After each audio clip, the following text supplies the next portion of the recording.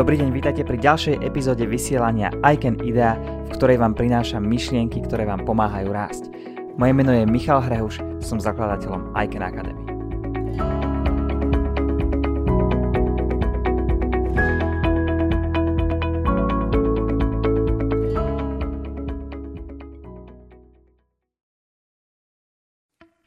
Stalo sa vám niekedy, že vás strach zastavil a vy ste neurobili to, čo ste naozaj chceli?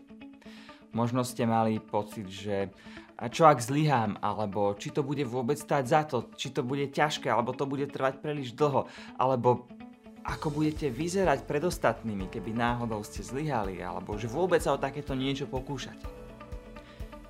Volám sa Michal Hrehuš, som zakladateľom I Can Academy a v tejto časti, v tomto videu vám poviem, ako tieto strachy prekonať, ako nájsť v sebe odvahu a hlavne, že to, čo vás paralizuje, v skutočnosti nie je strach, ale niečo úplne iné. Väčšina ľudí považuje strach za veľký problém, za akýsi blok, za niečo, cez čo sa nedá prejsť a majú predstavu, že táto vec ich paralizuje a tak sa na to sústredia, že naozaj až nakoniec neurobia tie veci, ktoré by chceli kvôli strachu.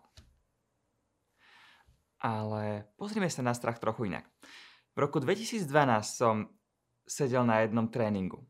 A zrazu čistá jasná prišla informácia bez akéhokoľvek varovania. O chvíľu budete prezentovať pred všetkými týmito ľuďmi. Tu je téma, máte pár minút na to, aby ste si niečo pripravili. Prešlo pár minút. Dobre, môžete ich prezentovať, ale vaše poznámky nemôžete používať. A tak som sa tam postavil. A teraz som pozoroval svoje telo. Klepali sa mi ruky. Zvýšil sa mi tep. Srdce mi búchalo až niekde v hrdle. Mal som chuť odtiaľ odísť. Ešte teraz mám zimomriavky, keď si predstavím tú situáciu. O nejaký čas na to som organizoval seminár s Markom Žirasom, z jedným z najlepších motivátorov učiteľov osobného rastu v rámci Čiech a Slovenska. A bol to seminár pre 100 ľudí. Ja som si povedal, že keď som organizátor, ja ho chcem predstaviť pred tými 100 ľuďmi. Ale ja som ešte nevedel, ako to spravím. A mal som z toho strach, ale kde si vnútri som mal vieru, že dokážem sa to naučiť. Že keď podniknem nejaké kroky, že nejakým spôsobom sa to dá a ja to tam ustojím a bude to fajn. A nakoniec to aj bolo fajn. A potom prišiel druhý seminár, tretí, štvrtý, 10., 20. A ja som zistil, že už sa nepotrebujem pripravovať doma 2 hodiny pred zrkadlom a pozerať sa, ako mi slova nesedia s mojou mimikou a s mojimi pohybmi a gestami, ale stačilo mi už iba si povedať, aha, toto bude hlavná téma, k tomu sa potrebujem dostať, o tom toto bude, dobre, ideme. A zrazu to už bolo jednoduché. Podobnú situáciu som zažíval, keď som si povedal, že začnem natáčať videa. Moje prvé video malo 90 pokusov, kým som bol s ním spokojný. Vyzeralo potom dobre, ale potreboval som 90 pokusov a asi týždeň psychickej prípravy, že ja sa postavím pred kameru. A takto to bolo s 2., 3., 5., 10., 50. videom. Teraz už je to jednoduché. Teraz už si napíšem osnovu a väčšinou idem na prvýkrát. Ale nestalo sa to náhodou. Keď sa pozrieme na strach, tak máme 2 možnosti. Bude to strach, ktorý je nejaký naozajstný, reálny, ktorý je skutočnou hrozbou a ktorý jednoducho treba riešiť, nedá sa ignorovať. To je jedna skupina. A druhá skupina bude strach, ktorý vzniká v našej mysli. Strach, ktorý produkuje naša myseľ, ktorý produkujú tie procesy, ktorým dovolíme vznikať v našej mysli.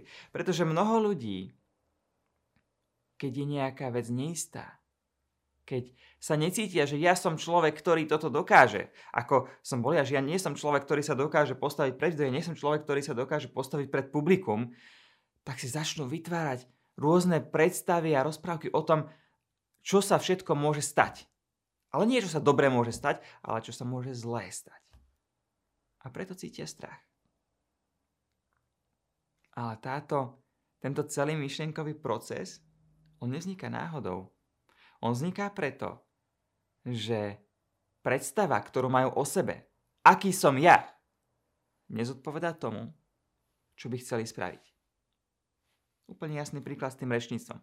Predstava, že idem predstaviť rečníka pred 100 ľuďmi, nezodpovedala tomu, ako som sa cítil v danom momente. Ja predsa nie som človek, ktorý dokáže rozprávať pred veľkým publikom. Ja som predsa introvert, ja som predsa utiahnutý, ja predsa na oslavách som radšej ticho, ja niekedy neviem ani čo povedať, nemám ani nejaké myšlienky v hlave. Čo tam ja poviem? Ako náhle sa stretne tento rozpor v mysli, rozpor o tom, akú máme predstavu o sebe s tým, čo chceme spraviť, tak sa rozpúta v našej mysli doslova vojna. Taký myšlienkový boj, pretože máme tú starú predstavu, zaužívaný chod, ako myslíme, ako konáme, takto to predsa chodí, takto svet funguje, takýto si, nehraj sa na niekoho, kým nie si, toto si ty zo svojej skúsenosti. To je tá stará predstava. A teraz máme niečo nové, ale ja by som chcel toto. Mňa to naozaj fascinuje, ja som preto zapálený, cítim silné emócie, pritom a naozaj to chcem. Ako náhle sa stretnú tieto dve veci v vašom podvedomí, tak sa začne veľká vojna a z toho vzniká práve ten strach. A to je to, čo paralizuje. Nie strach samotný. Strach samotný to už je iba dôsledok, to je iba výsledok niečoho, čo je za tým. A to, čo je za tým, je práve tento rozpor identity. Staré ja oproti tomu, ako sa chcem vidieť, ako nové ja. Alebo ako sa už začínam vidieť. Lenže tie staré programy, tie staré zaužívané myšlienkové procesy a staré zvyky samozrejme nechcú opustiť našu mysl, nechcú odpustiť našu identitu a oni nás držia v bezpečí. Ich úlohou je nás chrániť, pretože pozri, tuto máš komfortnú zónu, toto máš odskúšané, takto ti to funguje, tak preboha, prečo by si riskoval? Na druhej strane vidíme, tu mám obrovský dôvod, prečo by som chcel riskovať. Mňa to fascinuje, toto by som naozaj chcel, ja viem, že toto mi pomôže, ja viem, že keď sa postavím pred tú kameru a začnem natáčať a budem v tom dobrý, tak mi to pomôže mi to raz ako osobnosť, pomôže mi to v mojom podnikaní, pomôže mi to v mojom príjme. Jednoducho tieto dôvody sú naozaj silné. Vtedy vzniká ten rozpor. A ďalšia vec, ľudia sa často držia predstavy, že ja som, doplňte si, a preto nemôžem. Ja som niečo a preto nemôžem. Napríklad, ja som introvert a preto nemôžem rozprávať na verejnosti. Ja nemám mozog na jazyky a preto sa nemôžem tú angličtinu naučiť. Ja som predsa na sladké a preto nemôžem dodržať tú dietu. Ja predsa nie som človek, ktorý chodí do fitka a preto nezačnem ani cvičiť. Nemám dobrú kondičku. Ja som nikdy nemal dobrú kondičku a preto nikdy nebudem mať dobrú kondičku. Tohoto sa často držíme. A to, že sa toho tak veľmi držíme a považujeme to za súčasť nás samotných, nás potom paralizuje. Pretože ako chcete prejsť cez niečo, čo považujete za zlatým písmom vyrité do kameňa, ak takto má niekto predstavu, že ja som takýto zarytý introvert a s tým sa nedá nič robiť, tak sa stáva obeťou svojej predstavy o tom, aký je introvert. A potom samozrejme, že keď sa má stretnúť so situáciou, kde má vystúpiť na verejnosti niečo, čo nie je pre ňo komfortné, čo koliduje s jeho predstavou ja som introvert, tak bude pritom cítiť strach a bude pritom cítiť tak veľký strach, aby si udržal túto predstavu, že ho to môže až paralizovať a nepôjde do toho. Že spôsob, ako sa zbaviť paralýzy zo strachu, je opustiť tieto svoje staré predstavy.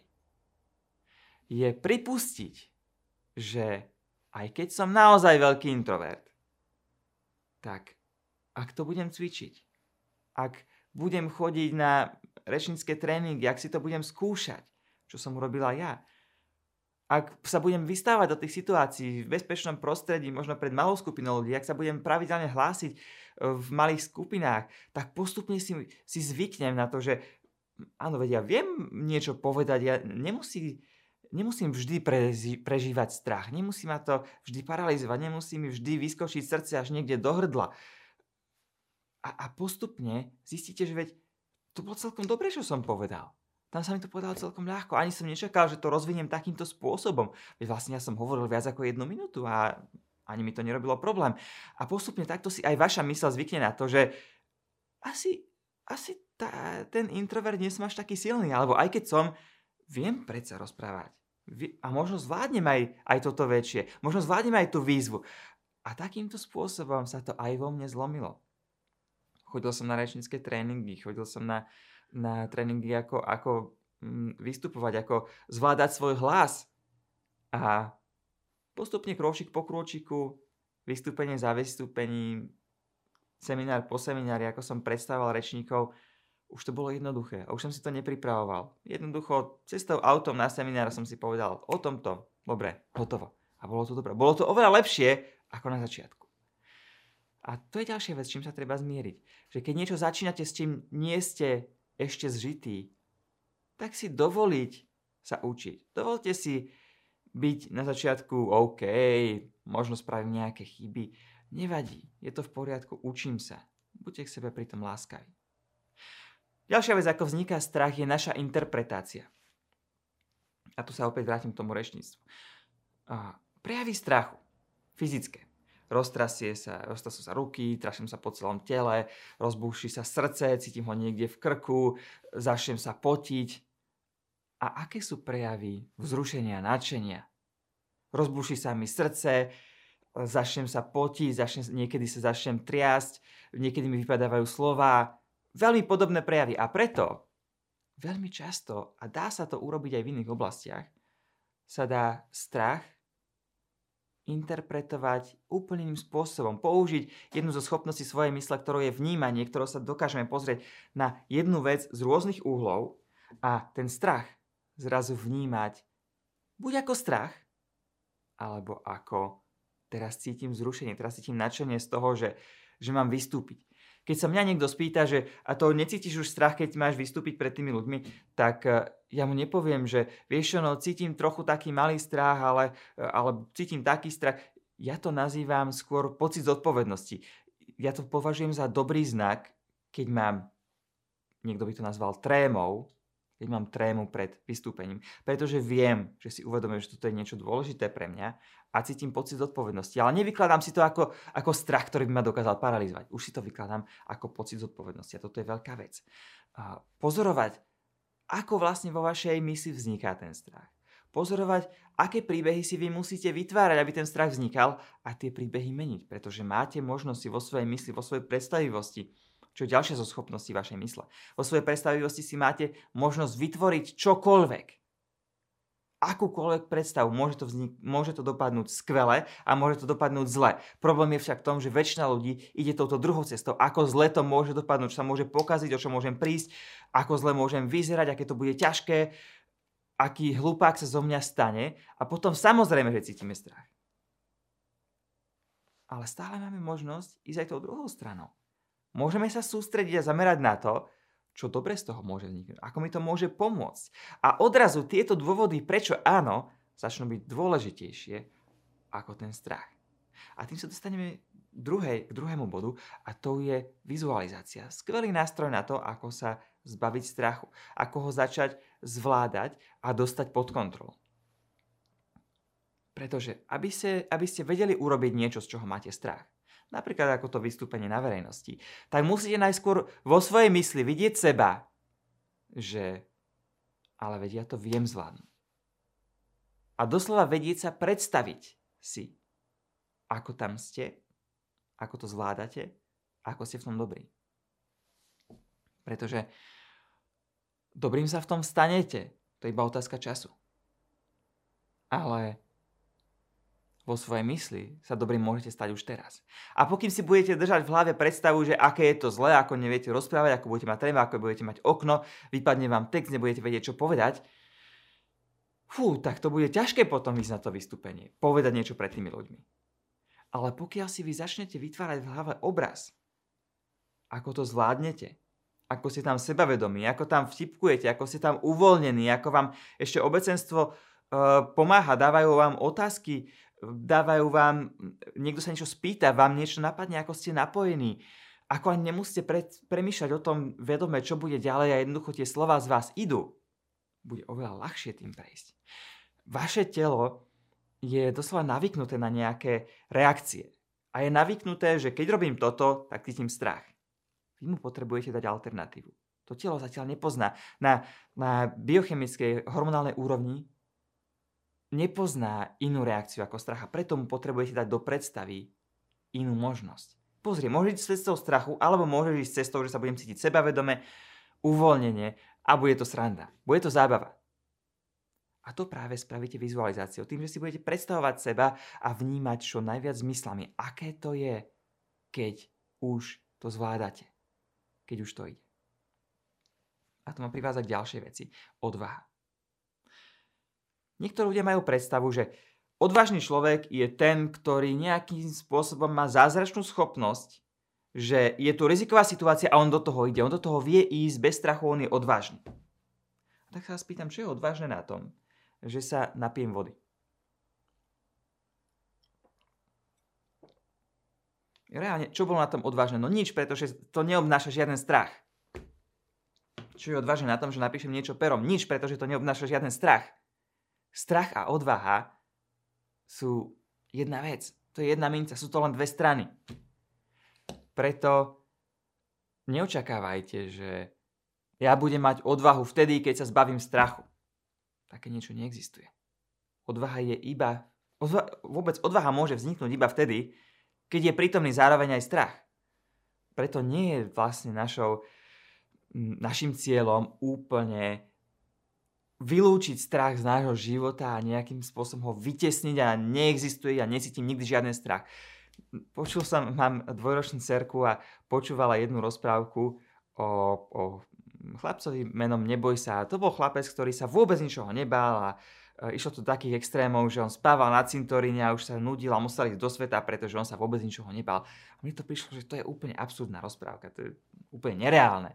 Ani by som takto nechcel žiť, pretože strach nám dáva nejaké výzvy. Strach nám hovorí, že keď ideš do toho, tak tam porastieš. Ak necítite strach, keď chcete do niečoho ísť, tak zrejme idete do niečoho, čo je stále na vašej úrovni. Kdežto keď idete do niečoho, čo je vyššie, ako je doterajšia vaša úroveň, chcete niečo viac dosiahnuť. Vtedy cítime strach. Práve kvôli tomu, že naša predstava o sebe je úplne iná ako tá nová, kam chceme ísť.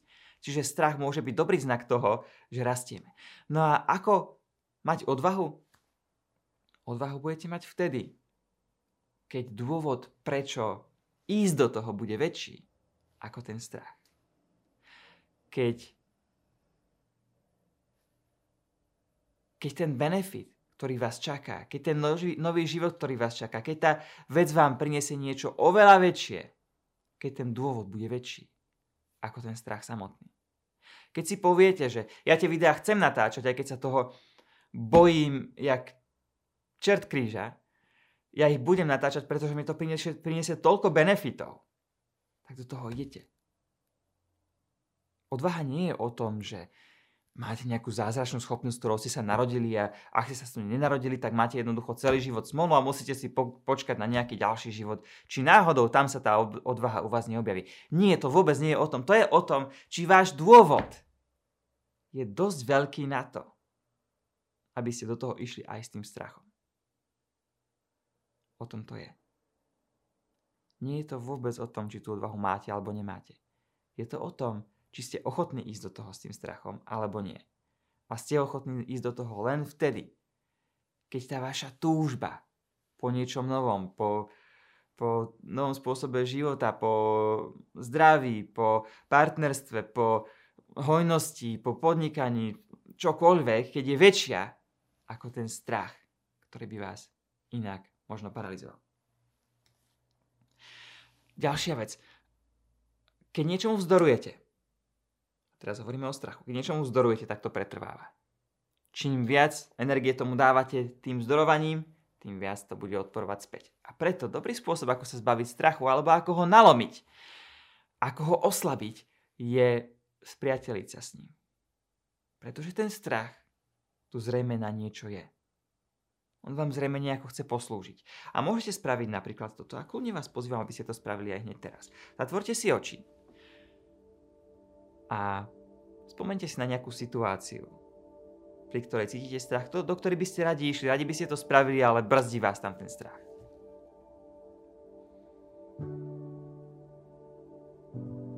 Pripomeňte si tú situáciu a preskenujte svoje telo a pozrite sa na to a vnímajte, či niekde sa ten strach nachádza. On zrejme bude vychádzať z nejakej časti tela. Ak to niekde cítite, kľudne chyťte tú časť tela. Možno je to brucho, možno je to hrdlo, možno je to hruď, Noha, to je jedno, neexistuje správna a nesprávna odpoveď. To, čo vás prvé napadne, to je správne. Ľudne chyťte si tú časť tela, kde to cítite. Ak to necítite nikde, aj to je v poriadku. A teraz poďakujte tomu strachu, že nejakým spôsobom vám slúži, od niečoho vás chráni, možno vám niečo dáva, možno vám nejako pomáha. Jeho zámer je zrejme dobrý pre vás. A spýtajte sa ho, ako mi slúžiš? Chceš mi niečo dať? Chceš mi s niečím pomôcť? Chceš ma od niečoho ochrániť? Nepýtajte sa seba, spýtajte sa toho strachu. A načúvajte, čo vám povie. A opäť, prvá odpoveď je väčšinou tá správna.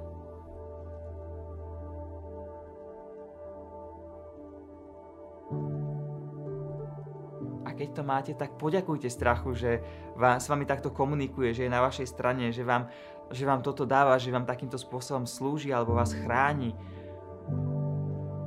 Poďakujte mu.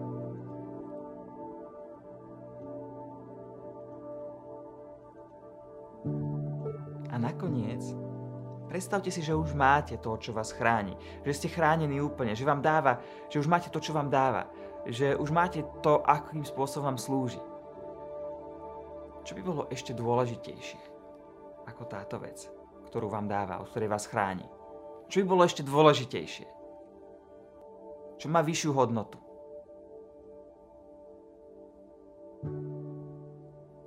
A na to sa zamerajte. Na to, čo má vyššiu hodnotu. Na to, čo je viac ako to, čo vám dáva tento strach. A poďakujte tomu strachu. Ďakujem ti, že si mi toto dával, že si mňa takto chránil. Už to nepotrebujem, pretože teraz mi ide o toto. O toto vyššie. Vtedy mi to pomohlo. Teraz som sa posunula ďalej. A teraz mi ide o niečo viac. Ďakujem ti, že si tu bol, môžeš odísť. A ak treba, prestrihnite akési laná medzi vami a tým strachom, ktoré vás väzovali. A pozerajte, ako odchádza preč. A keď budete pripravení, môžete otvoriť oči. A spomeňte si na túto vizualizáciu, na túto meditáciu vždy, keď sa vám ten strach bude chcieť vrátiť, že veď s tebou som už hovoril, toto si mi prinášal, už sme si to vyjasnili, mne teraz ide o niečo viac. A zasa neočakávajte, že strach nikdy nebude. Pretože odvaha môže vzniknúť iba vtedy, keď je tam strach. K rastu dochádza iba v tých situáciách, kedy chceme niečo viac ako to, čo sme dosiahli doteraz. A v nich prirodzene budeme cítiť strach. A jednoducho netreba byť tým prekvapený. Treba vedieť, že to tak je. Tak poďme si to zhrnúť. Strach.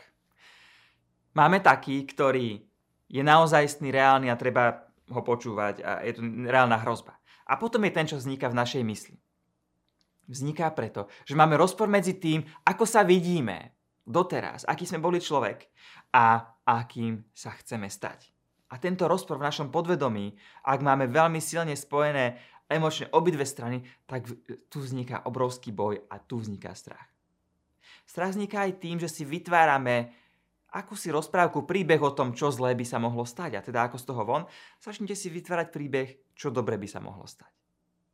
Pozrite sa na ten strach z iného uhla. Ako ho interpretujete? Či ho interpretujete ako hrozbu, ako niečo, čo vás paralizuje, alebo ho interpretujete ako pocit zodpovednosti, alebo ako nadšenie, ako vzrušenie, ako jednoducho nejakú trému, ktorá vám teraz pomáha vyberať z vás úplne maximum a dostať sa do plného nasadenia. A pozrite sa aj na odvahu, pretože odvaha vzniká vtedy, keď máte dosť dobrý dôvod na to, aby ste ten strach prekonali. Takže ak vám to teraz chýbala odvaha, tak si nájdete lepší dôvod na to, prečo by ste mali prekonať ten strach. Lepšie benefity a na tie sa sústredite. Keď sa budete na ne sústrediť a spájať s nimi a vizualizovať si a predstavovať si, ako to zvládate, tak to bude zrazu väčšie ako ten strach a ono vás to tam potom pustí. Používajte vizualizáciu na to, aby ste sa zžili s tým, že vy to zvládnete, že to dokážete a že ten strach budete vedieť prekonať. No a nakoniec spriateľte sa so strachom. On vám tu nejakým spôsobom slúžil, možno v minulosti bol pre vás veľmi hodnotný, niečo vám dával, ale to už je preč. A nájdete, čo je teraz ešte dôležitejšie pre vás ako to, čo vám dával doteraz. A na to sa sústredite. To sú moje tipy, ako sa zbaviť strachu. Ja verím, že vám to pomohlo. To, čo z tohoto videa naozaj získate, nie je to, čo ste si teraz vypočuli, ale to, čo spravíte dnes, čo spravíte zajtra, čo spravíte o týždeň. Takže vyberte si niektorú z tých vecí, ktoré som spomínal a začnite to aplikovať.